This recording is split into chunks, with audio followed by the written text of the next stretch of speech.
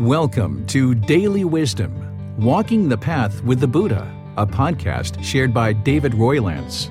This podcast is dedicated to guiding you to completely eliminate the discontent mind and the suffering it causes by attaining enlightenment. Learn and practice the teachings of Gautama Buddha that will guide you to fully attain a peaceful, calm, serene, and content mind with joy. To support this podcast, visit patreon.com/supportbuddha or visit buddhadailywisdom.com, where you will discover a full range of courses, retreats, and online learning resources to assist you on the path to enlightenment. Now, here's our teacher to share more.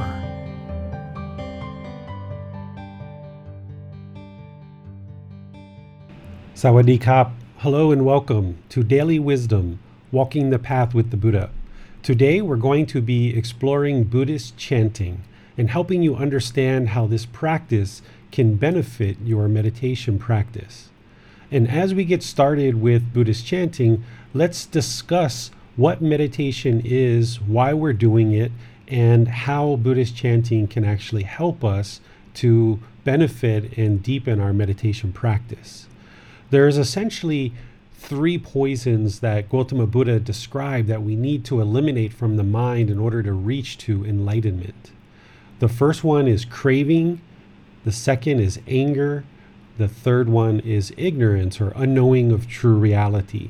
You sometimes hear these described as greed, hatred, and delusion, or unknowing of true reality. The meditations that we do are to either eliminate certain qualities from the mind or cultivate certain qualities of the mind. Breathing mindfulness meditation is designed in order to eliminate the poison of craving or greed, the mind's tendency to hold on, to grasp, to have this mental longing with a strong eagerness in order to hold on to things in our life, whether it's people or situations or jobs or income, relationships. It holds on to so many things. And this is what causes the mind to be discontent, is the mind's tendency to hold on, to grasp, to have this mental longing with a strong eagerness. So we practice breathing mindfulness meditation as described by Gautama Buddha in the Pali Canon in order to train the mind, to gradually train the mind through an active, independent, dedicated training session where we're moving the mind to a place where it can easily let go and it doesn't hold on to things. In fact, in breathing mindfulness meditation, what you're doing throughout the meditation is as thoughts and ideas, perceptions come into the mind, you train the mind to just let it go and focus on the breath. When thoughts of the past or the future come into the mind, you train the mind to just let it go and focus on the breath. And by doing this over multiple meditation sessions, you're accumulating this benefit of being able to train the mind to let go. So that when things happen in daily life, whether that's you being sick, whether you're concerned about aging, whether somebody dies, whatever it is, the mind can be trained to let go. Whether it's somebody talking harshly to you, whether you see something that you don't like or you don't agree with, whether somebody disagrees with you and the mind doesn't necessarily like that. If you train the mind with breathing mindfulness meditation, then the mind can easily let go in those situations and you won't experience discontentedness. You won't experience sadness, anger, frustration, irritation, boredom, loneliness, guilt, fear, shame, shyness, resentment. All of these discontent feelings that the mind goes through is because of this mental longing with a strong eagerness. So you need to learn the teachings in order to apply them in daily life. And one of those practices is meditation. But it's only one component of what it actually takes to attain enlightenment. So Buddhist chanting is a way to help us move the mind into meditation and get this benefit of training it to let go. The other poison that we're working to eliminate is hatred, or anger. And the way that we do that is we cultivate loving kindness through loving kindness meditation. Loving kindness is active goodwill towards all beings without judgment. And through meditation, we can actually actively cultivate this goodwill towards all beings in the mind, starting with ourself and then moving to all beings through various rings to the point where we've cultivated this in the mind every day for multiple days, multiple sessions and months and years. And then you can practice that in daily life, where instead of being hostile or aggressive or frustrated or angry at people for not doing things the way that you expect them to be done, because those expectations are coming from the craving, rather than being angry or having ill will or hatred or frustration, you can practice active goodwill towards all beings in all situations. And in this way, if you eliminate this craving and this anger, which shows up in many different aspects of your life through various decisions that you're making, then the mind can gradually and slowly become more wise through learning the teachings of the Buddha to eliminate this poison of ignorance or unknowing of true reality. Some people call it delusion, where the mind doesn't realize that it's actually causing its own anger. The mind doesn't realize it's causing its own frustration. The mind doesn't realize it's going around and judging people, that its ego is getting in the way, that it's being hostile. The mind doesn't realize that it's creating decisions in life that are causing complications through your intentions, through your speech, through your actions. You need to learn the teachings of the Buddha in order to awaken to this mental state of enlightenment where you understand how this craving, and ignorance is affecting your daily decisions, and therefore you're causing your own problems through the discontent feelings that you're experiencing on a daily basis.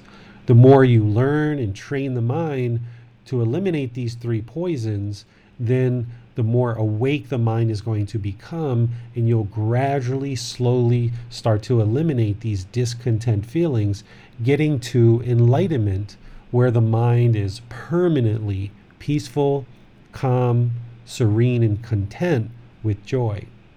It's permanent, meaning your mind is never going to go back to the way it was. Because once you gain wisdom in the Buddha's teachings and you see how by you practicing things like right view, right intention, right speech, right action, right livelihood, right effort, right mindfulness, right concentration, by practicing this entire Eightfold Path, your mind will slowly become more and more wise, seeing how these teachings have led you to a point where you've eliminated the anger, frustration, irritation, annoyance, guilt, shame, and all the rest.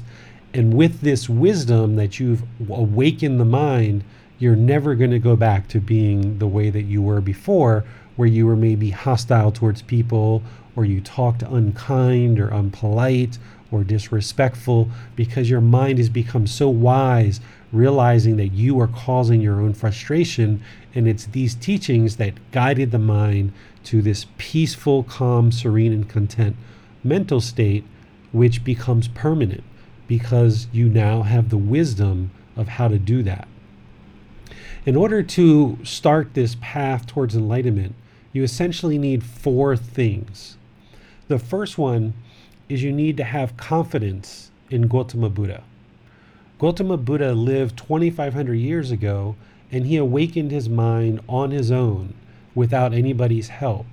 And after he awakened, he spent the last 45 years of his life teaching other people how to awaken their mind. And if you've even learned just 1% of Gautama Buddha's teachings and they benefited you and they somehow helped you in your life, then you should have confidence that he was indeed enlightened, that he was in fact a Buddha, someone who attained this permanent mental state on their own, which means he truly understood the path very, very clearly, and then he helped countless other people during his lifetime and after his lifetime through his teachings to attain this same mental state, That's what a Buddha does. They self-awaken, and then they help countless other people to attain that same mental state through their teachings.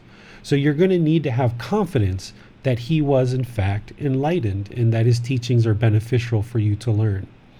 The second thing that you need is you need access to the teachings. And I've made this really straightforward and easy for you in the book that I provide, Developing a Life Practice, The Path That Leads to Nibbana. You can download this for free, or now it's actually available on Amazon in a Kindle format, and it's also available in printed format on Amazon. So I made this easy for you that you can have access to these teachings in order to learn and work through them in order to slowly, gradually attain the wisdom that you need in order to awaken the mind. The third thing that you need is you need access to what's called the Sangha, or the community. You need access to teachers and other Buddhist practitioners, because by having teachers and guides, you're able to learn from other people about how to progress on this path. If you just had confidence in the Buddha and you just had this book only, you wouldn't be able to awaken your mind because you don't have the guidance you need. So you need that third thing, which is access to a teacher and a community of people that are learning and practicing these teachings so that you can be guided to understand how to actually apply these teachings. You can't ask questions to the Buddha. He's dead, he's gone. You can't ask questions to a book because it's just a book, but you need that third component, which is teachers and guides, in order to ask questions, gain insight, and what they are practicing to help you along the path. And then you need this fourth thing. This fourth thing is probably the most important, because without it, none of these other three actually matter. The fourth thing that you need is you need dedication. You need your own dedication, your own commitment, your own interest. Because even if you have confidence in the Buddha and you have access to the teachings and you have a teacher, if you don't apply your own effort, your own dedication, your own commitment, you pick up the book to read it, you decide to meditate, you decide to ask questions, you decide that this is a path that you're going to pursue in order to learn and improve the condition of the mind so that you can eliminate the discontentness, eliminating the anger, frustration, irritation, annoyance, guilt, shame, boredom, the loneliness, shyness, the resentment, all of it. If you don't have that dedication, if you don't make the personal choices on a day-to-day basis to do your meditation, to learn the teachings, to come to classes, to listen to podcasts, to watch videos, to reach out to the teacher and actually access the teachings, you're not going to be able to attain enlightenment. So it's your personal choices that are going to lead you closer and closer to this enlightened mental state. And that would be your Kamma, cause and effect, or action and result. By you making good, wholesome choices to get closer and closer to the Buddhist teachings and learning with a teacher, by doing that, you will see that as you make personal choices to learn, to do meditation, to apply the teachings in your daily life, through your dedication, through your decisions to do that, you will see that the condition of the mind improves, and that's your Kamma. You will benefit from the decisions that you make. Kamma is essentially the result of your decisions. If you make good, wholesome decisions, then there will be good, wholesome results. If you make unwholesome decisions, for example, if we choose to murder, steal, have sexual misconduct, lie, or take substances that cause heedlessness, if we do these things, if we talk bad to other people, if we're hostile, if we're angry, those are unwholesome decisions. If we judge other people, if we have ego, if we choose to do these things, then they're going to have unwholesome results. And that's our Kamma. But now you're in a situation where you must have confidence in the Buddha, or else you wouldn't be on this live stream, you wouldn't be listening to this podcast, you wouldn't be watching this video.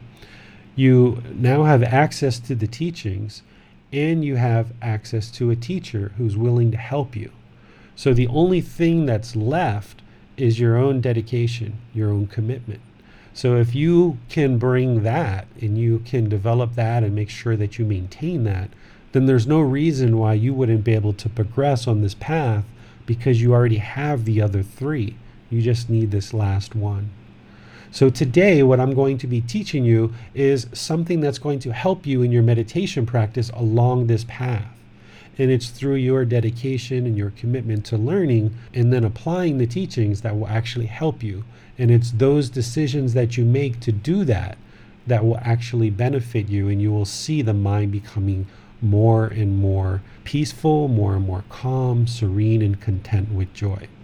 Buddhist chanting has been used all throughout history since essentially when the Buddha passed away. There is some chanting that was done during his lifetime as well, but here after his lifetime, we used Buddhist chanting for a long time to essentially memorize the teachings of the Buddha. In the Theravada tradition, which is the teachings of the elders, and considered to be the form of the teachings that's closest to those that were taught by Gautama Buddha during his lifetime, his teachings are captured in the Pali Canon, or the Pali text. It's a language that's no longer a spoken language today. That is the language that we chant in when we're actually chanting. And over all these years, 2,500 years, these teachings have been memorized in the Pali language and chanted that way. Today, there is no reason for an average practitioner to go out and learn the Pali language because it's no longer a spoken language. Even if you spent a lot of time learning that, your ability to actually learn the teachings, apply them, and then receive help from people who also know that language is very minimal. There's very few people in the world today that actually understand the Pali language. Today, we teach in English because that's the common language that the vast majority of the world understands. And that's essentially what Gautama Buddha taught. He used a language during his lifetime that was known by the vast majority of the people in the region of the world that he was in.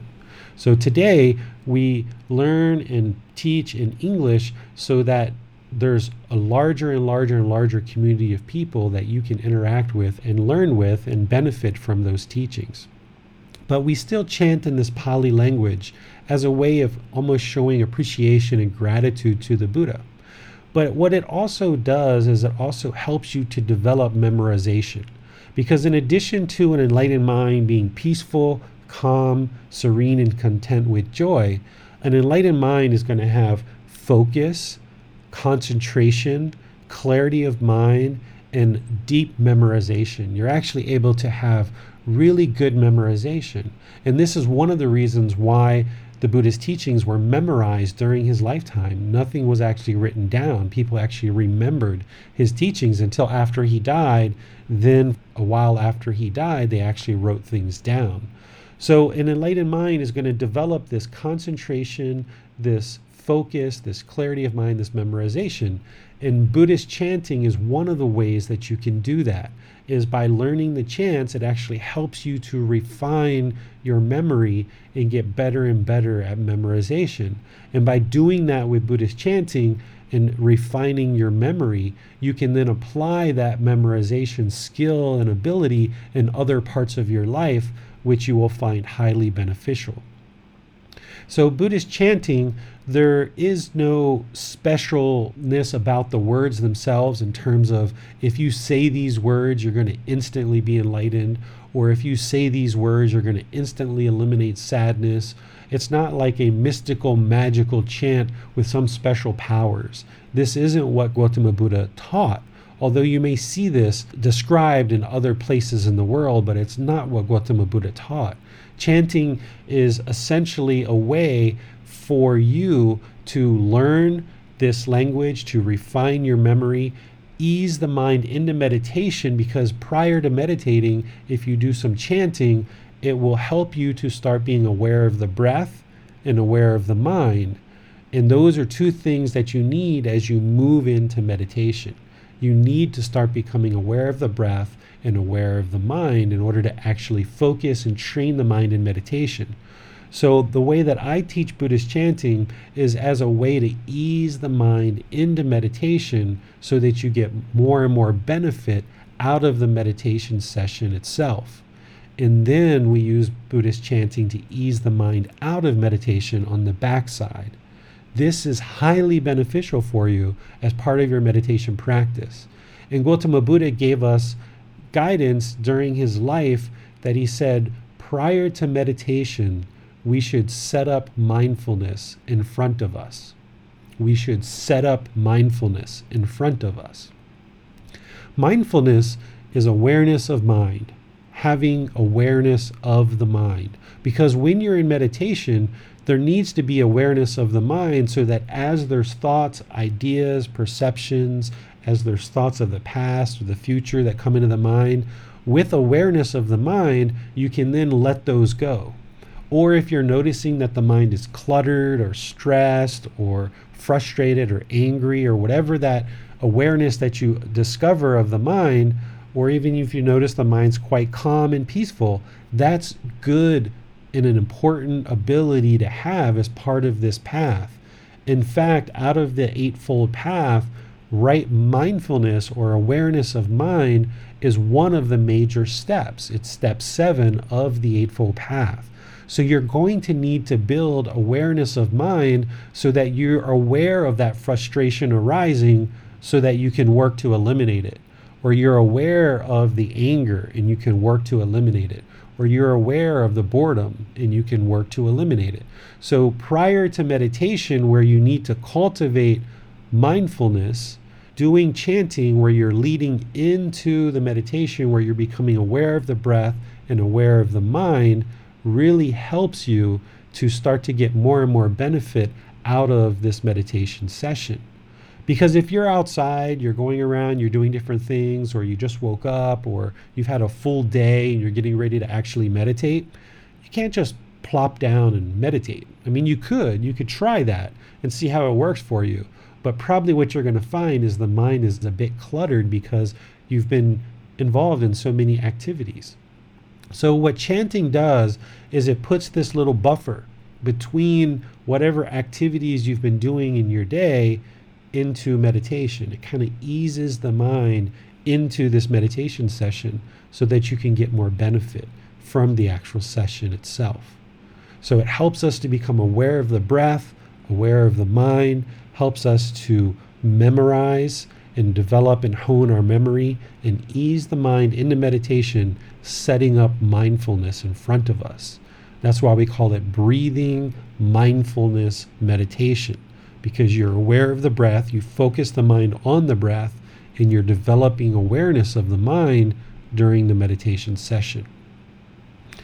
As you do this more and more and more, you will accumulate the benefits of the chanting and of the meditation, where the mind will become more and more trained to the point where you can actually control the mind. Right now, if you're still experiencing anger or frustration or boredom or loneliness, your mind is still untrained. You haven't reached that enlightened mental state where you can actually control the mind. The mind is kind of like a little bit of a wild animal, or maybe a lot of like a wild animal out there in the forest, just kind of doing whatever it wants without any training. And that's why it just keeps becoming angry and frustrated, because it's wild. It's not until you bring it in and actually train it and do that on a regular, consistent basis that you will then start being able to control the mind more, right? These chanting and this meditation, it's not something that you're just going to do once or twice and see immediate benefits necessarily. Some people do see within the first few sessions, but more likely you're going to need multiple sessions of training this mind, just like you would train any animal, right? You can't take a dog, tell it to sit, and it just sits the first time and it's done, and now it's trained for the rest of its life. You have to do it repeatedly over and over and over and over again, to the point where now the mind, the consciousness is so well trained that you can then control the mind on a daily basis, consistently, where when something happens that maybe you disagree with or is not something that you necessarily particularly like, you can control the mind to be peaceful, calm, serene, and content, regardless about whether you agree with what's happening or not. Now you might be in a situation where you have certain expectations, or you might have certain things that you desire in life, or certain things that you expect to happen around you.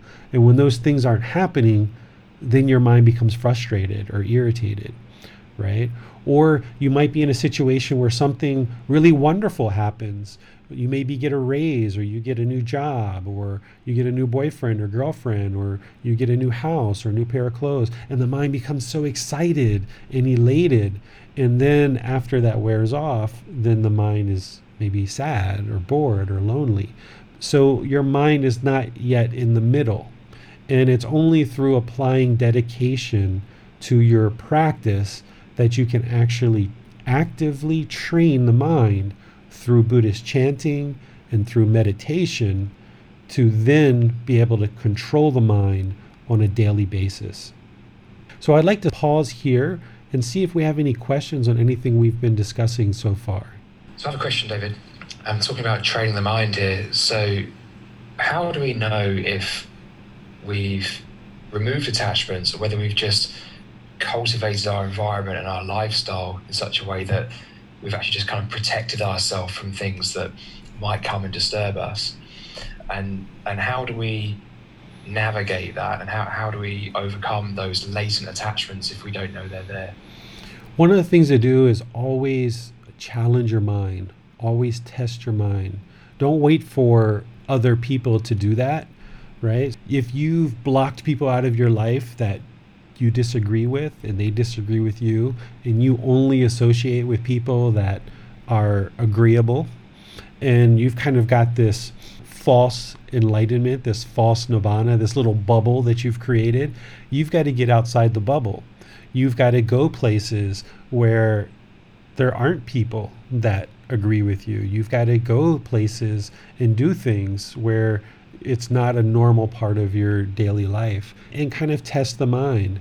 I did this many, many times where I would go places that I knew that I would encounter things that I disagreed with, or they disagreed with me, and see how you practice. Is there irritation that arises? Is there frustration that arises? And if it does, how aptly are you to actually cut that off and maintain your equanimity, your calmness of mind, your peacefulness? So challenge the mind by going out and doing things. I would say in today's world, it's almost impossible to insulate yourself from people who disagree with you, with social media, with work environments, with driving down the street and having traffic do certain things. It's almost impossible, I would think, but there's probably people out there, I'm thinking kind of like celebrities or very wealthy people that can really control who's around them and what's going on, and they have other people working for them to go buy plane tickets, to go interact with different people. I think celebrities can probably insulate themselves pretty well. But for the average person, I think it would be very challenging for us to do that. But if you find yourself and you feel like your mind's been pretty calm and pretty peaceful, and you're not experiencing frustration, irritation, annoyance, loneliness, or guilt, or boredom, all these things, then go do something outside of your normal daily activities and test your mind in lots of different situations. Because an enlightened mind will be peaceful, calm, serene, and content with joy in any and all situations. There's nothing that will disturb it. The Buddha called this unshakable liberation. He said the mind is unshakable. Nobody can shake it up. This is eliminating the discontent mind, is that the mind is now unshakable. Nothing can shake it. So I think most people can certainly relate to how the mind becomes more unshakable through practice, how things that used to bother them don't. But I think a lot of people might struggle to accept that it applies even to the most extreme discomfort, maybe even like physical discomfort. So how would an enlightened being experience, say, something traumatic, like a physically traumatic, say like a road accident or something? Yeah, so if there's physical pain, An enlightened person knows there's pain, they feel the pain, but their mind doesn't become discontent because of the pain. So where somebody might have an injury in the unenlightened state, we might get angry, we might get frustrated, we might start using profanity to express our anger, our frustration. We might cry and be very discontent. We might think and fear that our life is going to come to an end, that we're going to die. There might be still fear of death. And this is what an unenlightened mind is going to do. And there's going to be a lot of, anxiety and stress, maybe even hyperventilating that they're injured. Where an enlightened person, they can get injured, but they recognize that it's impermanent.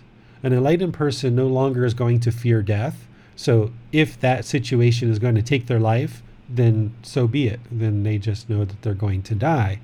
And if they get injured where, it's not that serious, then they understand that it's impermanent. And while they're experiencing pain now, there's no benefit to getting angry, getting frustrated, using profanity to people around them. There's no benefit in doing that. So why would you do it? So the mind can feel the pain and acknowledge the pain, but it won't become discontent, meaning it won't be frustrated, irritated, annoyed. It just deals with the situation, recognizing that it's impermanent, and then implementing whatever solution it needs, whether it's medical care or medicine or a hospital stay, and it recognizes that that's impermanent. Even staying in the hospital, sometimes in the unenlightened mind, we get very bored, we get very lonely, we expect guests to come see us, we complain about the food, we complain that the service isn't so good, where an enlightened being just knows that all of this is impermanent and all I need to do is really sustain my life, and I will eat whatever food's there. There's no sense in complaining about the situation because that's not going to solve anything. An enlightened being is going to look to solve problems. So if they see something that's wrong with their hospital care or with their food, they're going to find polite, kind, respectful ways to solve this situation because they know the solution isn't to get angry or isn't to get frustrated. That's not going to solve anything. Yes, I suppose they recognize that pain serves a purpose, but beyond that, it doesn't. It serves a purpose to let you know that something harmful has happened to the body. But if there's no attachment to the body, then why is there any use in being discontent about the pain? Yeah, it doesn't. Is that right? Yeah, it doesn't serve any purpose. There's no benefit in becoming discontent. And, once you progress on this path, you realize that you're the one that's causing all this discontentness. So why would you want to make your mind angry? You've trained your mind so well and you can control it so well that even in a significant accident where there's significant bodily harm, an enlightened being can control their mind to the point where they don't become discontent even during, extreme physical pain. An enlightened being never gets angry. They never get frustrated. They never get irritated. But the reason why they're enlightened is because they've realized through their wisdom that there's no benefit to do so. They've trained their mind so well that they can control it where they just never get angry. They never get frustrated. Doesn't matter what the situation is. The mind is unshakable. I suppose when we do experience discontentedness, we can reframe it and see it as just an inevitable thing we have to go through when we release an attachment. So yes, it's discontent. Yes, it's unpleasant. But if we frame it in that way and say, well, this is my attachment here, it's because I'm attached to, having a peaceful home to live in and there's noise outside and I'm getting upset about that. But we know that if we get through that, we're going to become less and less reactive to that thing in future. Yeah, the more and more that the mind recognizes impermanence, the more beneficial. In fact, Gautama Buddha described this as the very best thing that you can actually do during meditation is to meditate on impermanence. And that's essentially what we're doing when a thought comes into the mind and we let it go, or the past or the future, we let it go. We're essentially recognizing impermanence, that we are not the thoughts that are in our mind. That anger, that frustration, that's not me, that's not who I am, that's just a thought in the mind. So the more that you recognize impermanence, in your example where you've moved into a new house and you're expecting peace and quiet, but you hear some noise, what the unenlightened mind is going to do is they're going to latch on to this noise, and it's going to think that it's permanent. And the mind is going to become discontent and angry and frustrated because now I've got to deal with all this noise, and oh my goodness, it's going to make my life so horrible, right? This noise. But what an enlightened mind is going to do is they're going to just hear the noise and be like, oh, no big deal, because they know it's impermanent, that noise isn't going to last forever. And even though on an intellectual level, we might realize that noise isn't forever, but in the unenlightened state, the mind thinks that it is. On kind of like a deeper level, it holds on to that, and it doesn't recognize impermanence. The more and more and more you recognize impermanence and you just soak it into the mind, it's so beneficial. I walked around for weeks just looking at everything around me and determining impermanence and observing impermanence, whether it was, a car, an ambulance, a tree, somebody brushing past me, somebody bumping into me, just constantly, there's impermanence, just soaking it into the mind so well, because this is what the mind doesn't like. It doesn't like impermanence. It wants to hold on. It craves permanence. And this is the number one driver of all of this discontentedness.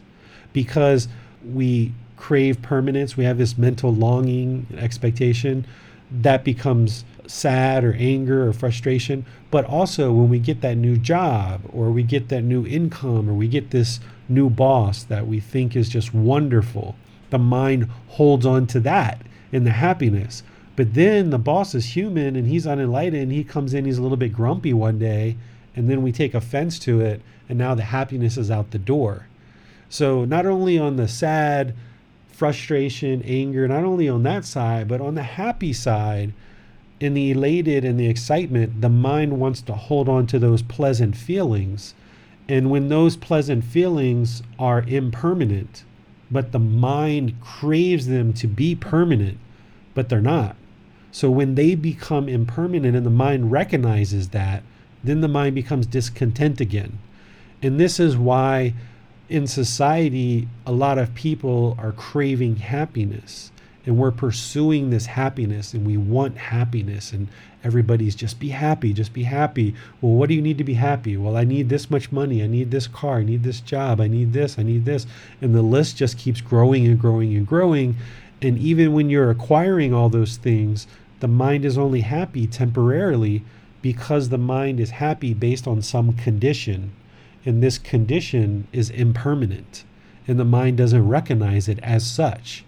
So whenever something good happens in your life, not only when something bad happens, do you have to recognize that it's impermanent, like a sound and you disagree with that sound, but when something good happens, you can't allow the mind to drift and dwell into that happiness, because if the mind holds on to that, then you've allowed the mind to go too far to one side.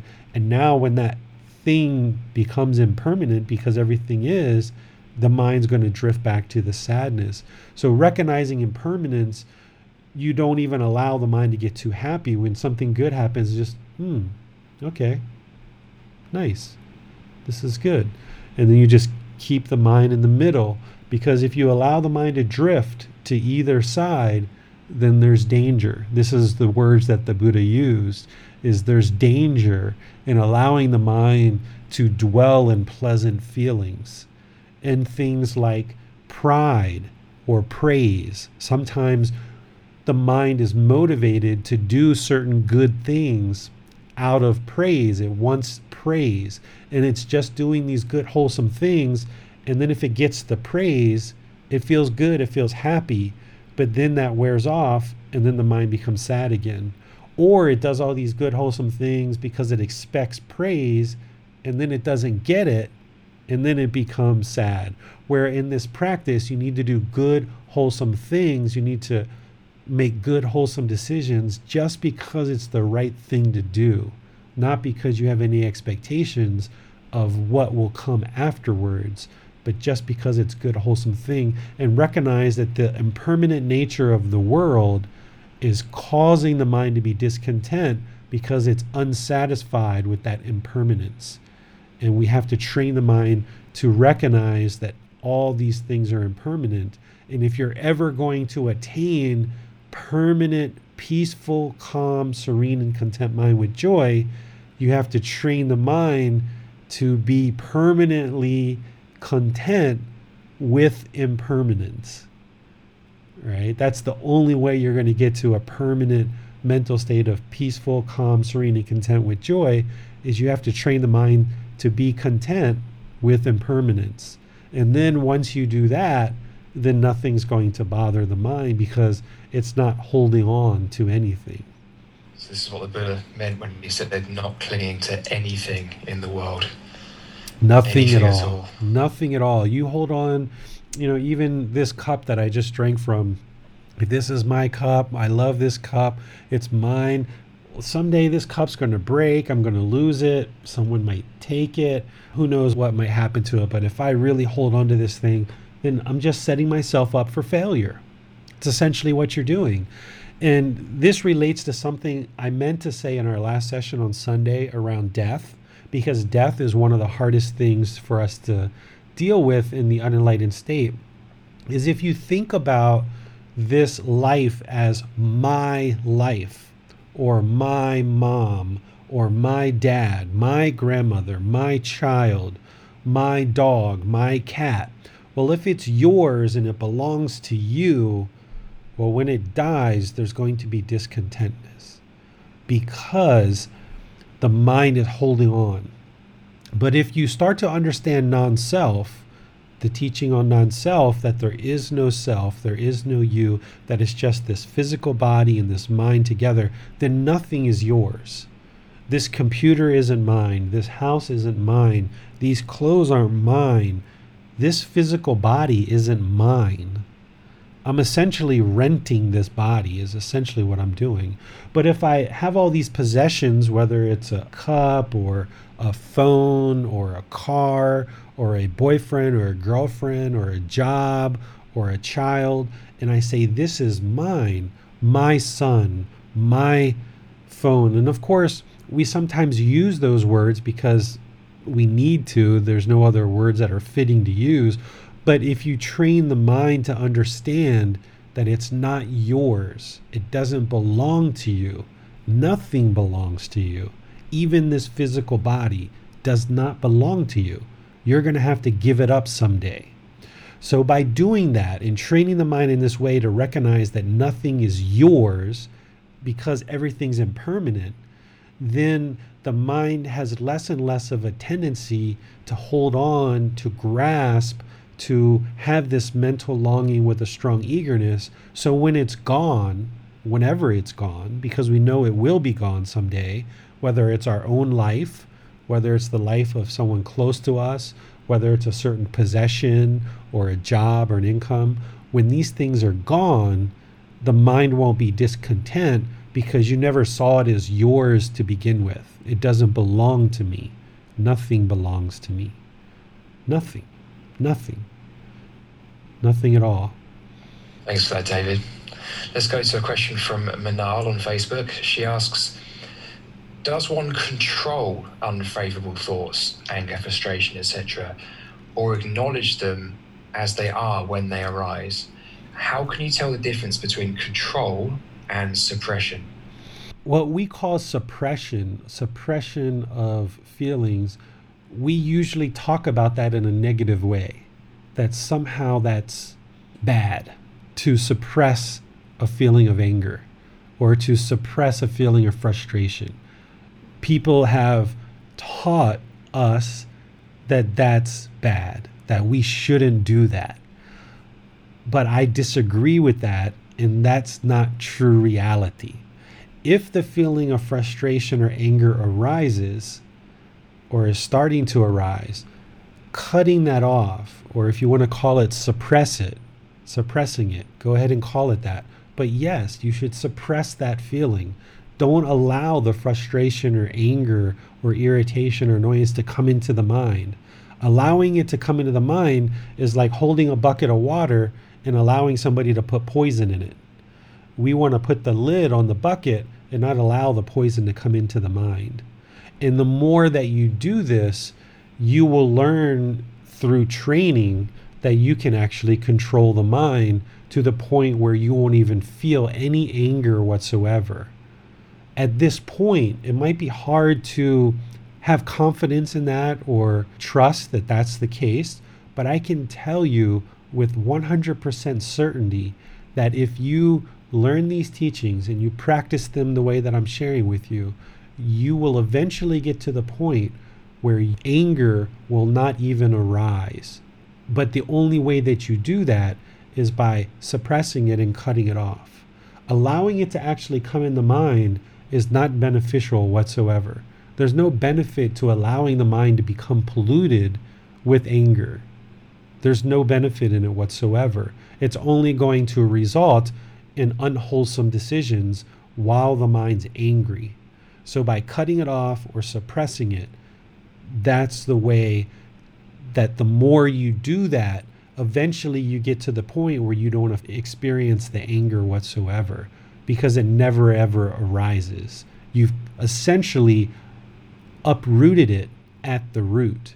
And the root is the craving, the anger, the ignorance, or unknowing of true reality, or the greed, hatred, and delusion. You uproot those three poisons, or those three unwholesome roots.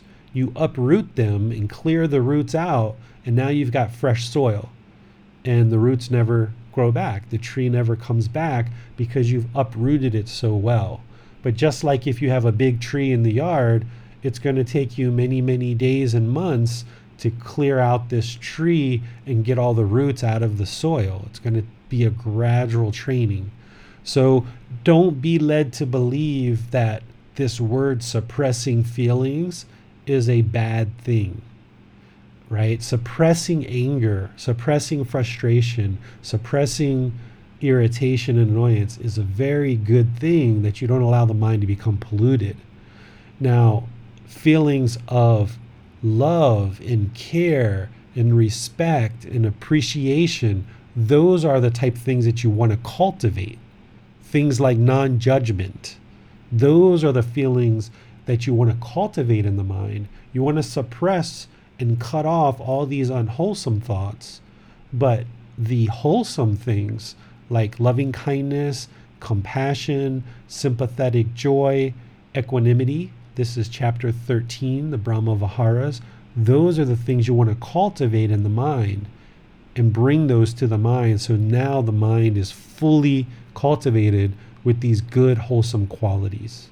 It's an interesting topic, this, because it goes against a lot of what modern psychology says, but I think that's because it doesn't consider that actually anger begets anger. If we allow the anger to run amok, we're actually training ourselves to be angry. What we really need to do is get to the cause of the anger, Yes. the source of it, which is the attachment. Yes. That's the thing we're working on. Yeah, so when that anger arises, or that frustration arises, or irritation, or loneliness, or boredom, or guilt, one of the best things you can do is look at what the cause is. Because if there's discontentness in the mind, there's always going to be some craving, desire, attachment that's causing it. There's going to be some longing with a strong eagerness. And if you're really angry and enraged, there's probably going to be 3, 4, 5, 6 things that the mind is holding on to. You might be holding on to the self-image, to the ego. You want your child to listen to you. You have certain expectations for your child. You know, there's all these things. And when a child does something, you may become very enraged or frustrated at a really high degree. But the more you start plucking these things away, you can get down to 1 or 2 things that's causing the mind to be frustrated or angry or bored or lonely. And when you sit down with a calm mind and you investigate, what is the craving? What is the desire? What is the attachment? What is that mental longing with a strong eagerness that's causing this discontentness? Whether it's 1 thing or 10 things, if you uncover what those are and you identify them, now you can work to eliminate them. By plucking away these attachments, by plucking away these cravings, this desire, That's where it goes from anger to frustration to irritation to annoyance. And now instead of 5 things that cause the anger, you're only dealing with 2, and you're kind of annoyed. And then you kind of pluck it down to 1. And now it's like, oh, I kind of don't like this. But then you see what that issue is, what's that one craving that's still holding on. You pluck that away. And now when that same thing happens, there's nothing. You don't feel dislike. You don't feel annoyance, irritation, frustration, anger at all. But the only way that you get to that is that you've got to learn, and you've got to practice, and you've got to train the mind to be able to see very clearly that you are causing all of this discontentness. And it's only through training the mind that you're then going to be able to control it. And the more and more that you do that, you get to the point where nothing unwholesome even arises, because you've cultivated the mind and you've trained it so well that it's unshakable. We have a question from Sobheap on Zoom. Sobheap asks, what is the Eightfold Path? What is the Eightfold Path? This is the path that leads to enlightenment. It's your life practice. In order to attain enlightenment, you need to fully understand the Eightfold Path in depth. And this is why in the book that I share, that you can get access to in the links that are provided, in this book, we essentially spend chapter 4, chapter 5, chapter 6, and chapter 7 all in some way related to the Eightfold Path. Chapter 5 is the Eightfold Path, but these other chapters relate into the Eightfold Path. You need to study it and know it so well and so deeply that it trains the mind to eliminate the discontentness. It's one thing to understand in the Four Noble Truths that we cause our discontentness and we can eliminate it. That's right view. But all the other teachings in the Eightfold Path, they are teachings that will essentially guide you in making wholesome decisions in your life practice, which is going to completely eliminate all unwholesome karma, all unwholesome results. For example, let's go to right intention, the second step. Right intention is to have the intention or the thought of non-ill will, of harmlessness.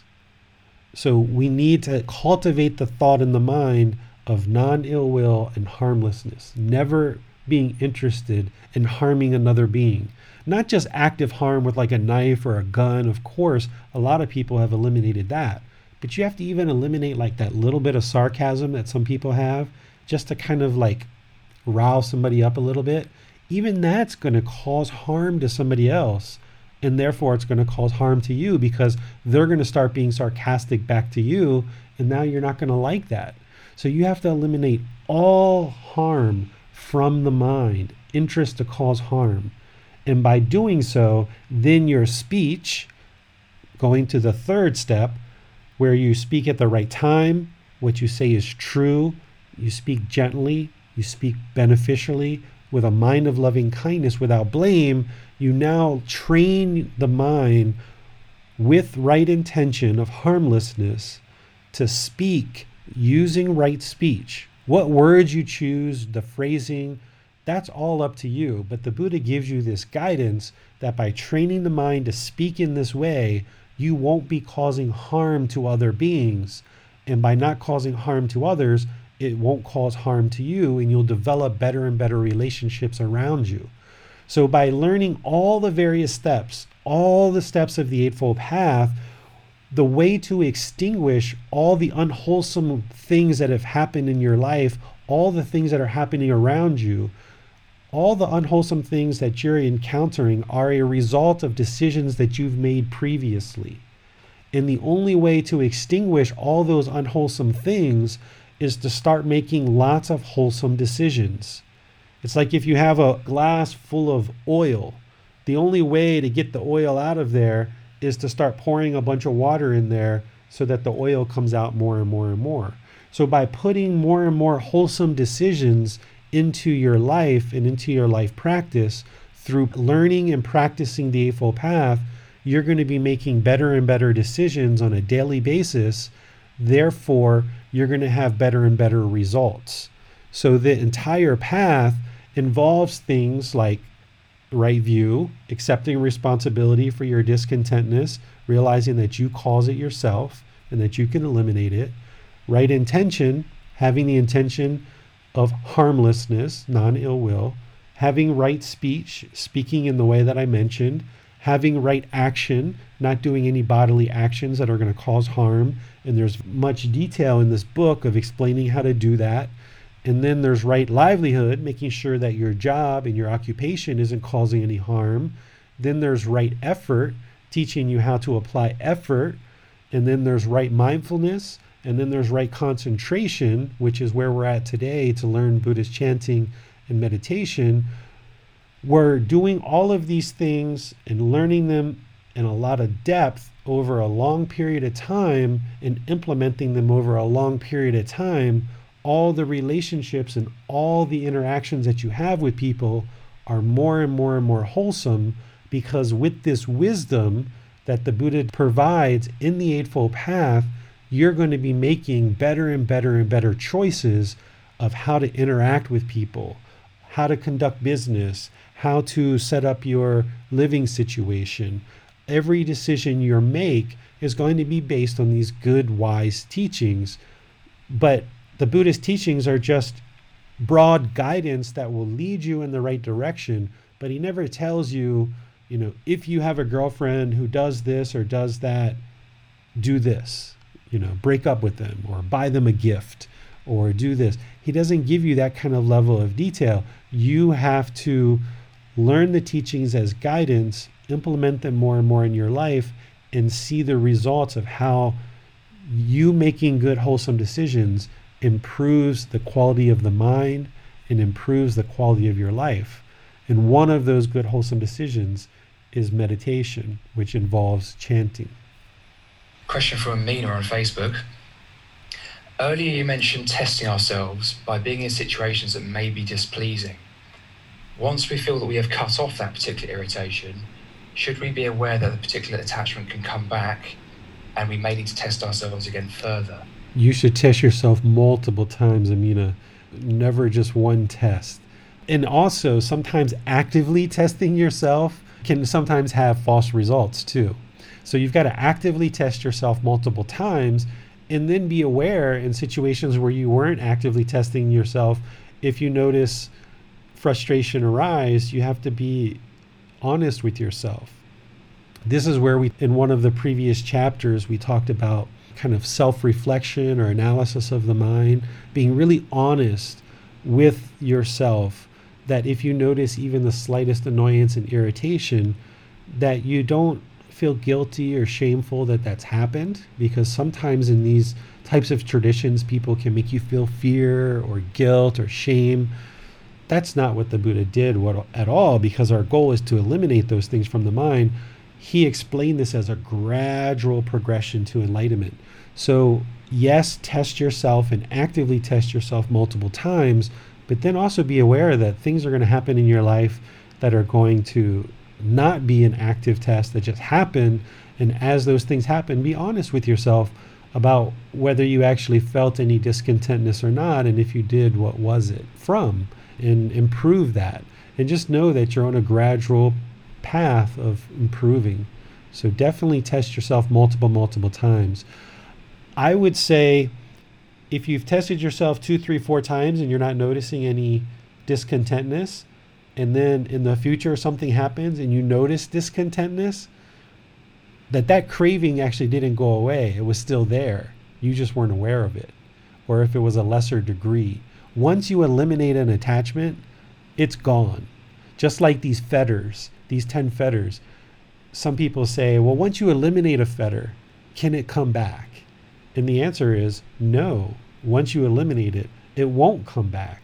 But what happens is the mind thinks that the fetter is eliminated, and it might go for 6 months and everything's fine. And then you notice, oh, there it is. The mind thinks, oh, it came back. But that's because you convinced yourself that it was gone to begin with, right? So if you're noticing any discontentness or any cravings or desire attachment, it was never gone to begin with. It was maybe just a lesser degree and you weren't noticing it as much. Because once the fetters are gone, or once these attachments, these cravings, these desires are gone, they'll never come back. A question from Jaroslav. He asks, if I know that somebody is suffering and I'm trying to help and that other person is not listening or making changes, I get frustrated. Then do I have to detach from that person or stop trying to help? For example, in the case of sickness or disease. Let's make sure you understand what an attachment is. An attachment is a mental longing with a strong eagerness. Okay?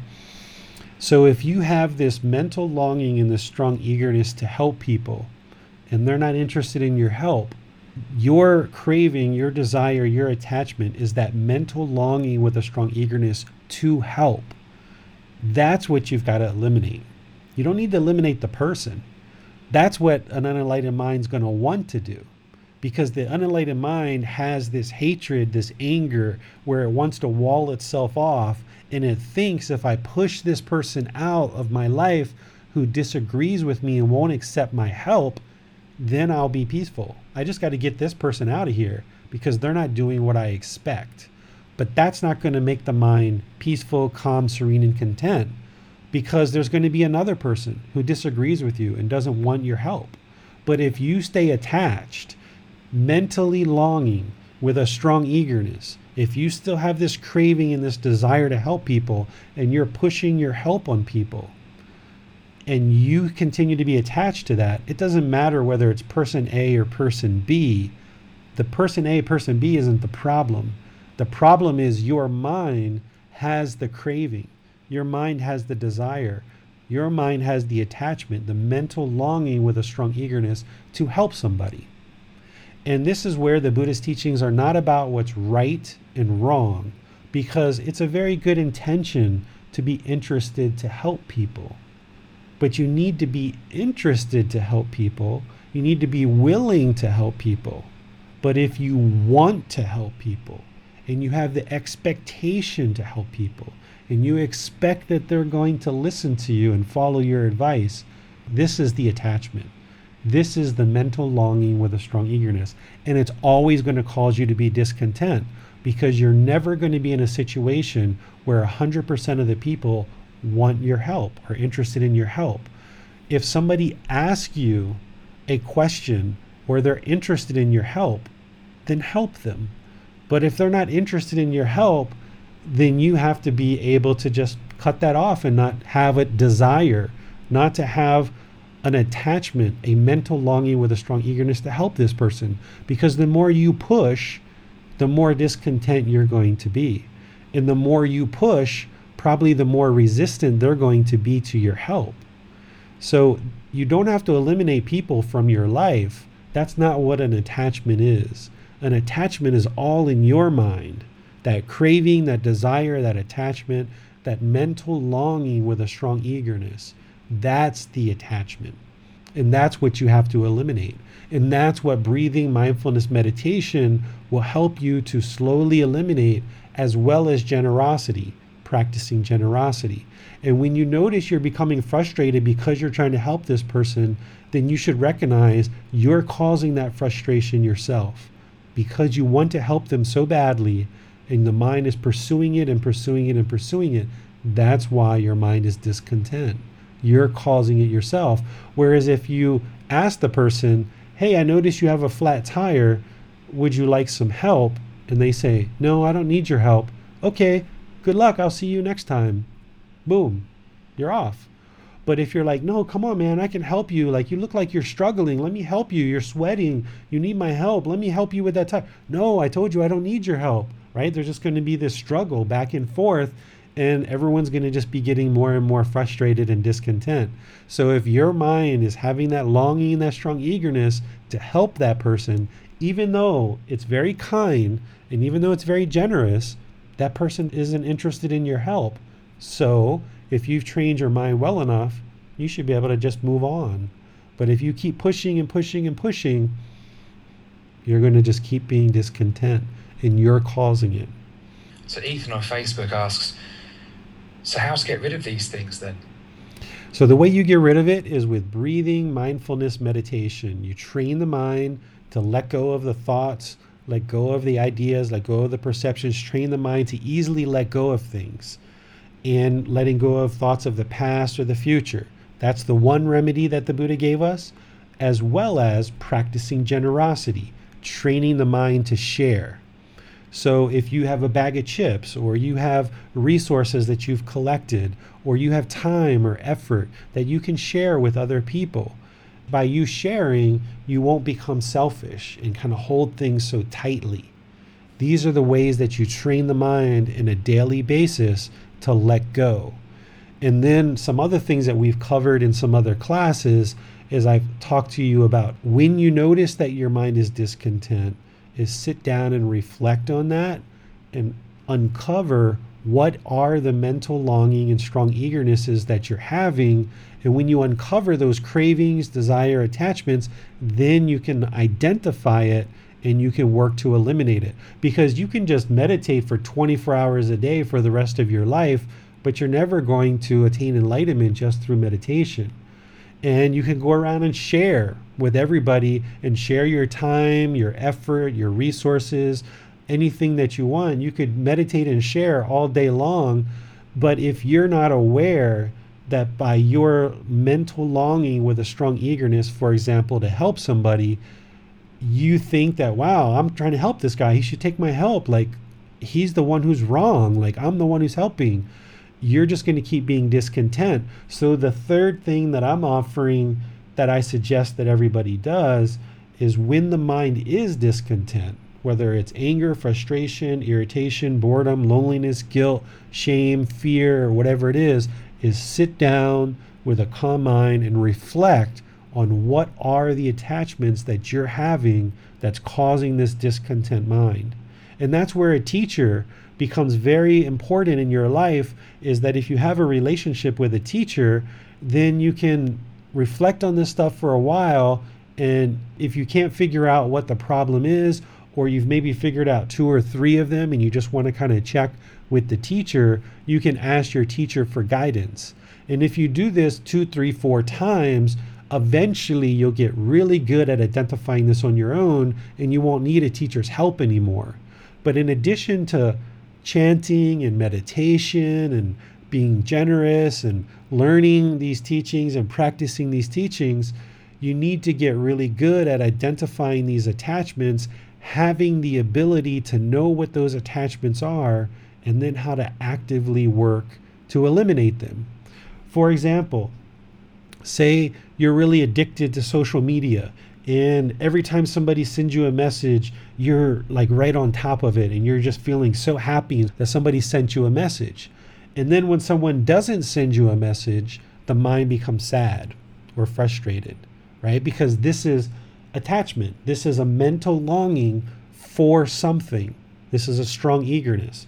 Well, if you identify that and you see that craving, you see that desire, you see that attachment, you see that mental longing with a strong eagerness, it doesn't matter how much meditation and generosity that you do, if you keep picking up your phone with the expectation that you're going to have messages, then your mind's going to keep being very, very happy when you get them and very, very sad when you don't. So what you have to do is you have to train the mind, where when you feel your mind pulling towards the phone, is just leave it alone for several hours and don't pick it up. Don't look to the phone. Don't put your happiness, your excitement, your elation into this impermanent event, because getting messages is impermanent. Why would you attach your happiness to that? So you have to actively train the mind in the opposite direction, because this craving is going to want to keep pulling you towards the phone, or it's going to want to keep pulling you toward the boyfriend or girlfriend, or the craving is going to keep pulling you towards buying a new car or a new pair of shoes or new makeup or a new pair of sunglasses. Your mind's going to keep craving and thinking if it just gets this one more thing, that's all it needs to be peaceful, calm, serene, and content. It'll be happy forever if it just gets this one thing. So if you allow the mind to keep pulling in that direction and you give in to the craving, then you're not training it in the opposite direction. So when you feel your mind pulling towards the craving, you have to apply right effort, which is the sixth step of the Eightfold Path. You have to take the effort to move it in the other direction and actively train it to move away from the craving and chip away at it more and more and more. And this is your life practice. That's why I call this book Developing a Life Practice, because you can't just meditate 3 times and you're enlightened and instantly attain enlightenment. That's one of the biggest misunderstandings about the Buddha's life, is that he sat down and instantly became enlightened. You've got to develop this dedication that I started talking about at the beginning of this talk. You got to have this dedication to constantly learning, constantly growing, constantly understanding the teachings, and constantly implementing them into your life over a long period of time. But as you do that, you will see the truth for yourself that it's working, because the mind's going to become gradually more peaceful, gradually more calm. So you will know that your mind is working in the right direction. This is why the Buddhist teachings are not based on belief. They're based on truth. Because when you see the improvements in your mind, then you know that your mind is moving in the right direction. And for example, if you use chanting and you think that if I just chant, I'm going to instantly become enlightened, or if I just meditate, I'll instantly become enlightened. I just need to sit down under the right tree and do exactly the right chant and do this ceremony and I'll instantly become enlightened. If people think that and they believe that, it's never going to happen. It needs to be this gradual progression of learning and practicing the teachings, observing the results as the condition of the mind gradually improves. And that's your life practice. Thanks, David. We have several follow-ups from Ethan. So Ethan asks, why is there pain involved? Why is my shadow so loud? Why do I have to work so hard to get over illusionary things? And lastly, I can't leave weed. Why is my mind stronger than my will to breathe and meditate? This is the craving. This is your craving. Craving, it just has a hold. It's the mental longing with a strong eagerness.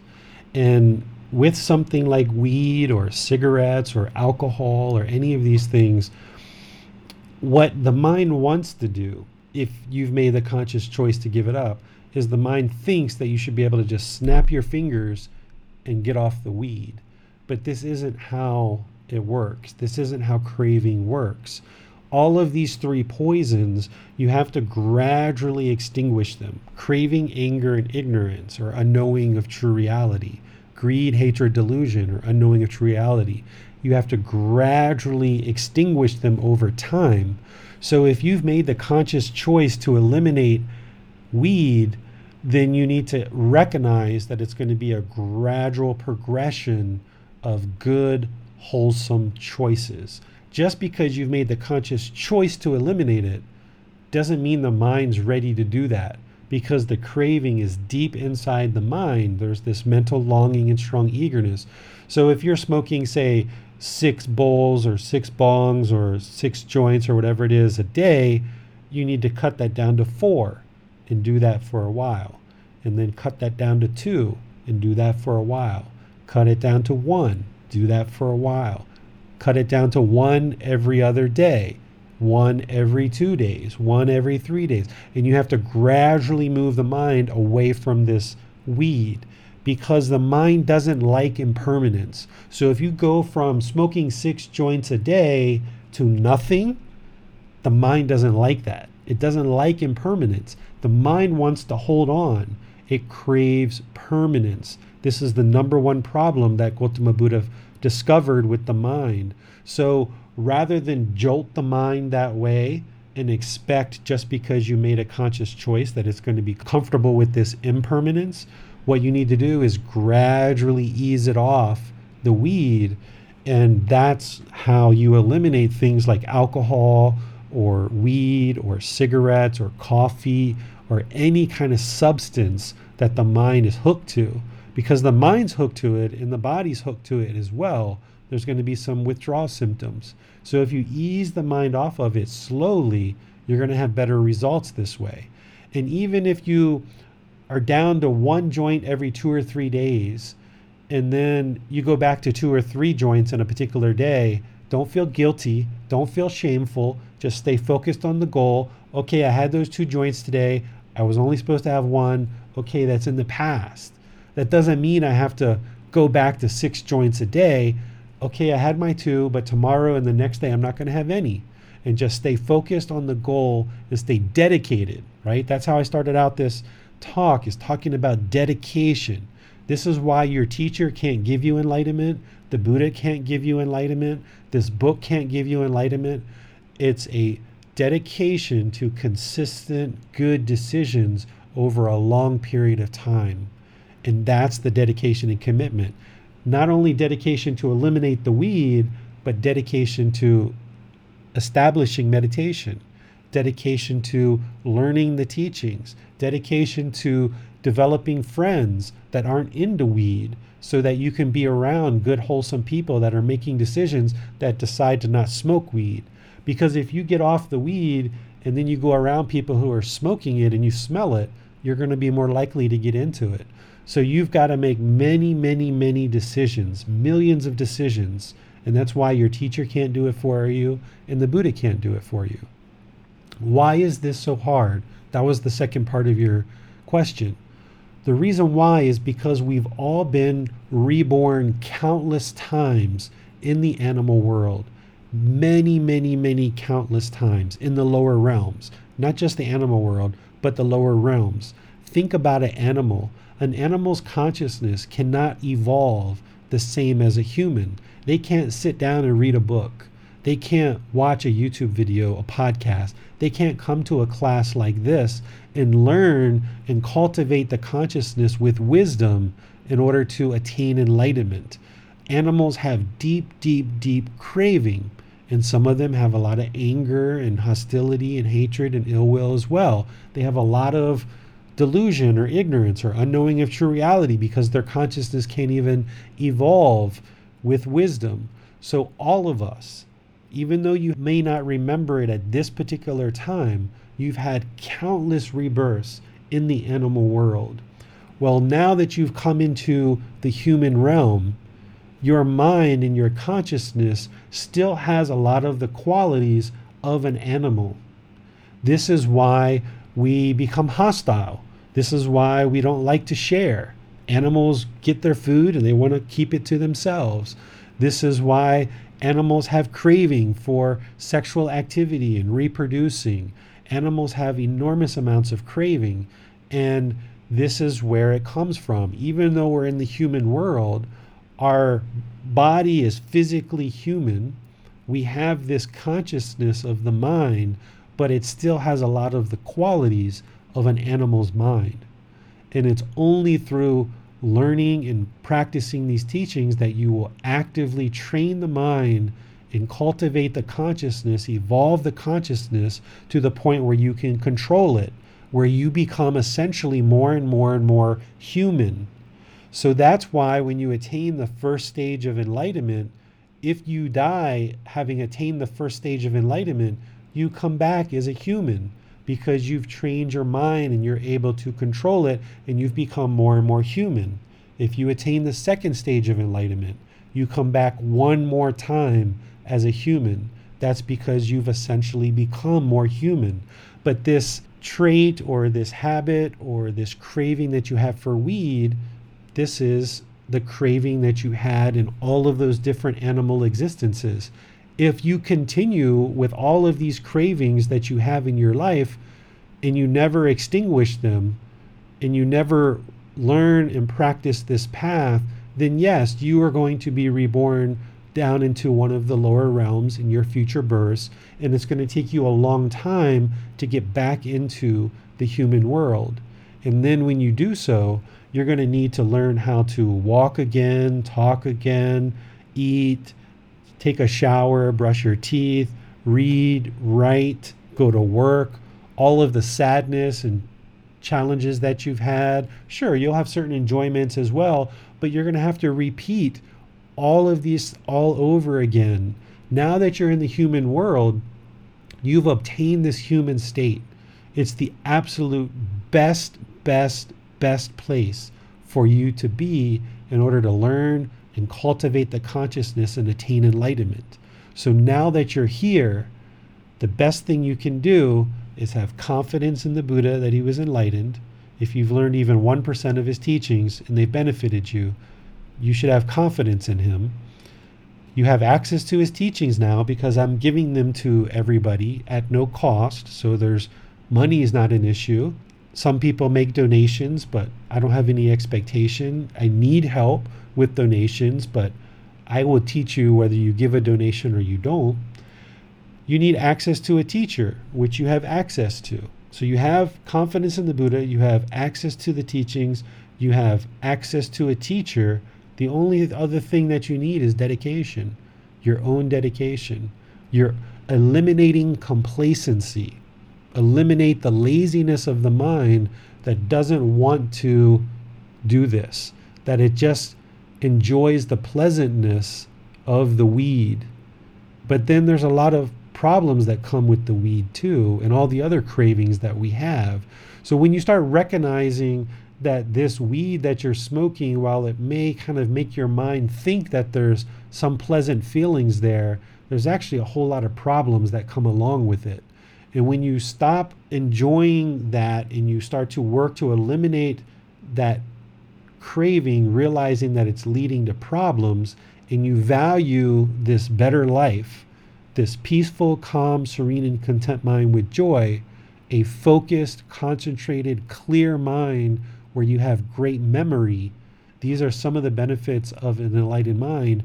When you start appreciating and being interested in that more than this life that you have with the weed, now you can take active steps to attain that. But it's only through your dedication that you're going to be able to do that. Thanks, David. Ethan says thank you. And also, I'd like to ask a follow-up about Ethan's question about this shadow, this idea of the shadow side of ourselves. This is something that comes up in modern psychology quite a bit, this idea that we should integrate our shadow or get to know our shadow. I was wondering what your thoughts are on that, what Buddha might have thought about that.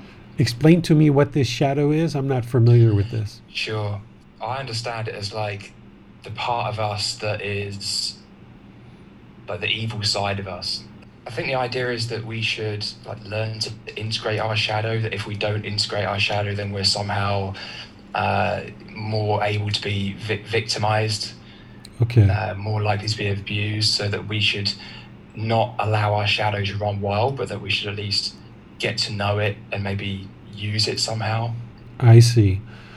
Well, the way I guess I would equate that to the Buddhist teachings is the way that I talked about of like reflecting on the discontentness, right? Like understanding why the mind's discontent, understanding the frustration, the anger, the irritation. By understanding those unwholesome mental states that we have, or those unwholesome feelings, we're then able to uncover what the real problem is what's the craving, and then by understanding the craving we can work to eliminate it. But I wouldn't say that evilness is us, like what you described as like understanding the evil side of us. Thoughts in the mind, like let's use these little boys that just somehow they came up in their mind like it would be a good idea to get on a Zoom meeting and start talking badly to people, right? These are like unwholesome thoughts, right? These is someone who's not practicing right intention, someone who's not practicing right speech, right?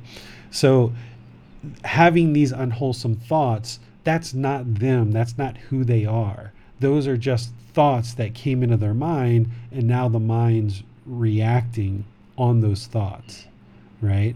But that's not who those people are, because there is no, let's just say his name is Robert. I don't know. Hopefully there's no one named Robert on our call. let's just say those kids' name was Robert.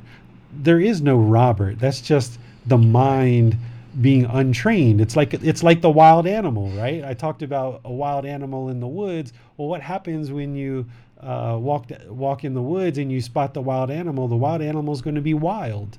And that's essentially what we had here. But that's not those boys. Those boys have the potential to be good, wholesome individuals that make good, wholesome choices, but their mind is just untrained. They're not practicing right intention, which is non-ill will, not, harmlessness. They're not practicing right speech, so the mind's wild, like a wild animal. Any unwholesome things that we did in the past, we don't have to feel guilty about those. We don't have to feel shameful. We don't have to get in touch with them and know everything that happened. The goal is to move the mind away from that in the present moment and train it to only make good, wholesome decisions now. Got it. Thanks, David. Seems we have no more questions. All right, so let's go into chanting, okay? So I talked about chanting, and the purpose of chanting is to ease the mind into meditation, to start becoming aware of the breath, aware of the mind, and kind of ease the mind into meditation. Because if you've been meditating for any length of time, you probably have experienced that when you make the conscious choice to meditate, even you make that conscious choice, the last thing the mind really wants to do is sit down and meditate. It usually wants to go in the other direction, because as long as there's craving for other things, it's going to want to go do these other things. We have to actively train the mind to even have an interest or an objective or a goal to actually meditate and practice things like chanting. So here, this very first chant is the triple gem or the triple jewel. And this first chant is a very common chant that we use to kind of open almost all Buddhist events if you go to any Buddhist events in the Theravada tradition. And one of the beauties about learning how to chant in the Pali language is that whether you go to Cambodia or Thailand or Laos or Myanmar or Sri Lanka or anywhere else in the world that is practicing Theravada traditions, they're all chanting in this Pali language. So you'll be able to join in with them by learning how to do this chanting with me here today. This first phrase, it starts out with Arahang Samma Sambuddho Bhagava Bhutang Bhagavantang Apivateyami. Right? And then we usually put our hands up to our forehead, or if you're sitting on the ground in a big group of community, they oftentimes will bow to the ground. This particular phrase is essentially showing respect and gratitude to the Buddha. Here you see the translation is the perfectly enlightened one is worthy and rightly self-awakened. I bow down before the awakened, perfectly enlightened one. Okay? It's important to understand that this chant was not created by Gautama Buddha. It was actually created after his lifetime a bit. He didn't require people to bow down to him or respect him in certain ways. That would be ego, right? But because of his knowledge and because of helping so many people to attain enlightenment, over the years, more and more and more people did have appreciation and gratitude and respect for him, for his wisdom and what he was able to share with the world. So we chant this first phrase as a way to show gratitude and respect to Gautama Buddha for his teachings. And remember, he's dead. He's gone. He's never being reborn. He's not coming back. So we're not actually praying to him with a chant. It's just kind of an acknowledgement of our appreciation. Because remember, we need to have confidence in the Buddha. The second phrase, Sawakato Bhagavata Tammo Pamang Namasami. Okay, this is the phrase for the teachings, essentially showing gratitude and respect for the teachings.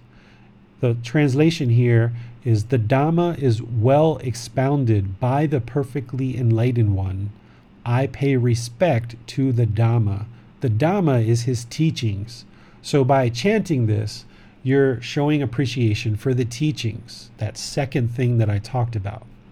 And then the third phrase, Supatipano bhagavato sāvaka saṅkho saṅghang namami. This is the community, the Sangha. So here the translation is the Sangha of the perfectly enlightened one. Its disciples have practiced well. I pay respect to the Sangha. This is the community, the people that are learning and practicing Gautama Buddha's teachings. We're acknowledging like, okay, this is a very good teacher, which is the Buddha, very good, wholesome teachings. In the community of people who are learning and practicing his teachings, I show respect and gratitude to them for practicing these teachings. This is referred to as the triple gem or the triple jewel. These are the Buddha, the Dhamma, the Sangha, or the Buddha, the master teacher, his teachings, and the community of practitioners. We call it the triple gem or the triple jewel. And in order to attain enlightenment, a practitioner would need to have respect and appreciation for the triple gem, for the triple jewel, because without confidence in the Buddha, without access to the teachings, and without the community around you to support you in attaining enlightenment, you wouldn't be able to just go off on your own all by yourself and attain enlightenment because you're not a Buddha. So you need these three things along with dedication. And all those things together, you will be able to actively progress on this path to attaining enlightenment. So this is the first chant. It's in chapter 11 of the book, Developing a Life Practice, The Path That Leads to Nibbana. I have the actual phrase in Pali as well as the translation for you there.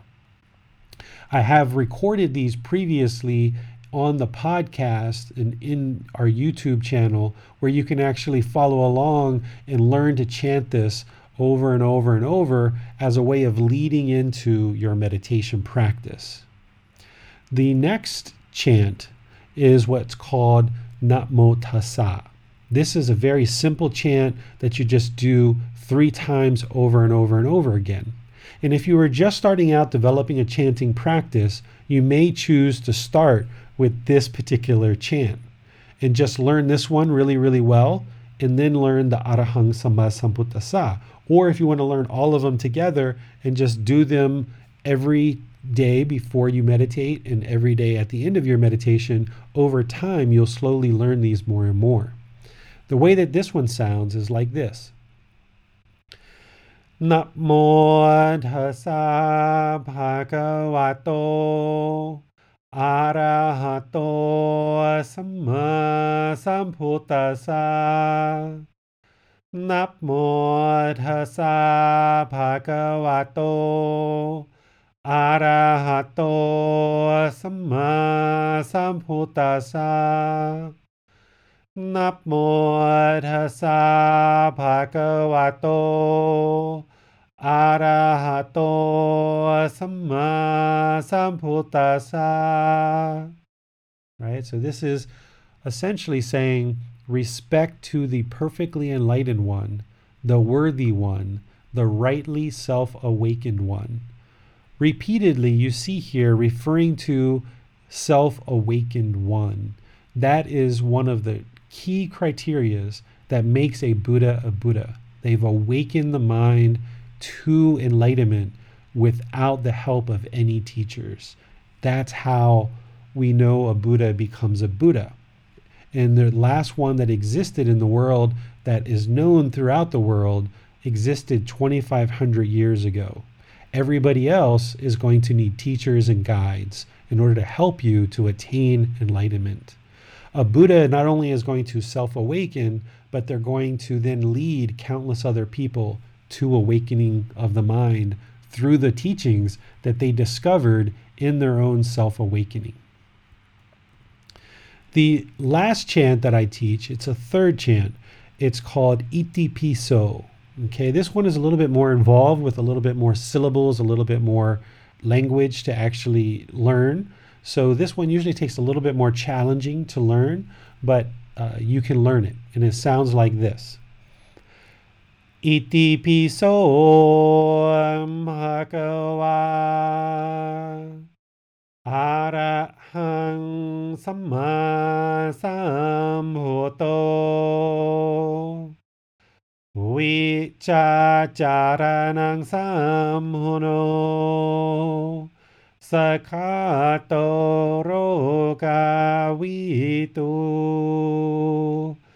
anutero purisa tamasati satatawa manusanang bhuto bhagavati.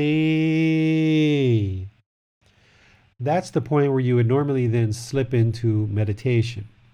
What Iti Piso, this entire chant, the translation of it, is He is the perfectly enlightened one, a worthy one, a rightly self-awakened one, consummate in knowledge and conduct. In other words, He has great wisdom, and His practice, He has great wisdom or knowledge in His conduct. The way that He conducts Himself in normal everyday life is consummate, morally right and wholesome. One who has gone the good way, right? He's gone the good way. He's gone in the wholesome direction towards the light. Knower of the worlds. This is knower of the 5 realms, the heavenly realm, human realm, animal realm, the afflicted spirits realm, and hell. He actually talked about these various realms because he had experienced them. In the Buddha's teachings, the heavenly realm isn't the ultimate goal.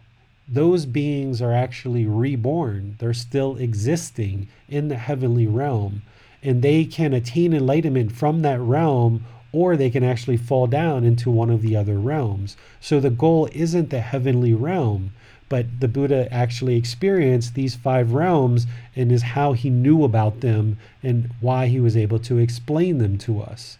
And you can actually experience these too. The more your mind becomes enlightened, you may actually have memories of these realms. So that's why we say knower of the worlds. And now it's the last phrase is unexcelled trainer of those who can be taught. Essentially those who choose to be taught, right? This goes back to one of the questions we had during the class, is helping people who don't want our help or who aren't interested in our help. It's those who can be taught, those who are interested to be taught, those who choose to be taught. Gautama Buddha, he is an unexcelled trainer of those who can be taught, those who choose to be taught.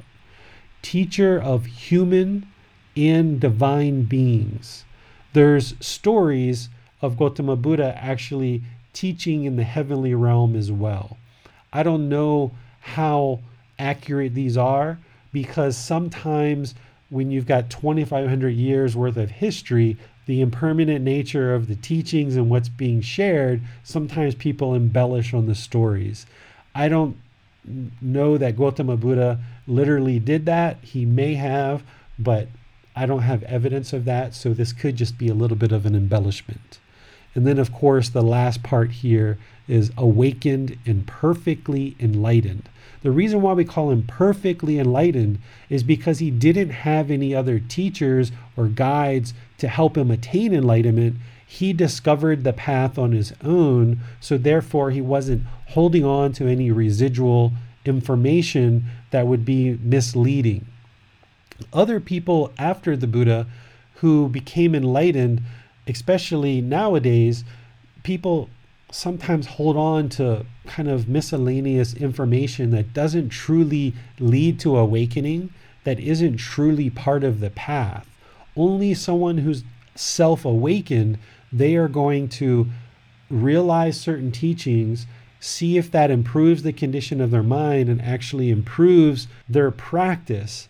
And if their condition of their mind improves, a Buddha knows that that's part of the path. If that particular thing doesn't contribute to the liberation of their mind, then they let it go. So by the time a Buddha is awakened, they're perfectly enlightened.